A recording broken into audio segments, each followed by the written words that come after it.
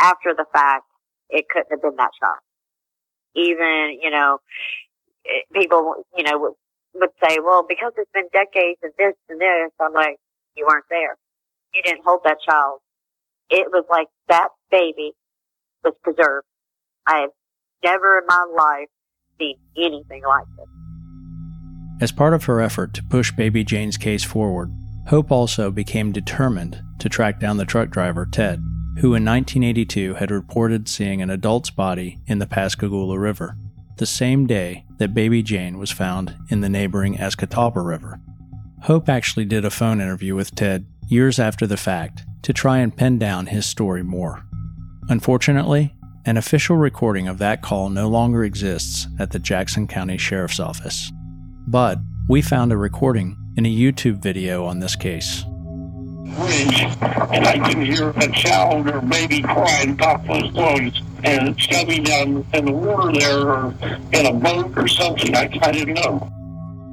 That brief snippet of Ted's voice explaining to Hope what he remembered witnessing back in 1982 struck her as extremely odd. I did a phone interview with him.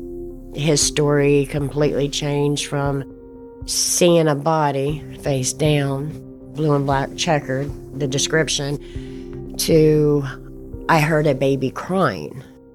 Like Hope just said, long gone was Ted's story that he saw an adult's body in the Pascagoula River on December 5th, 1982. Instead, he told Hope that he heard a child crying while he had his window down, driving on I-10, which again, to Hope, seemed extremely strange and quite honestly, impossible. Now, he's traveling 45 miles an hour eastbound on the interstate with, at the time, he said his refrigeration system went down. But then on the interview, he said that he had an empty trailer. So everything changed. It went from seeing a body face down to hearing a child scream. Our investigative team tried multiple times to contact Ted and interview him for this show, but each time he's refused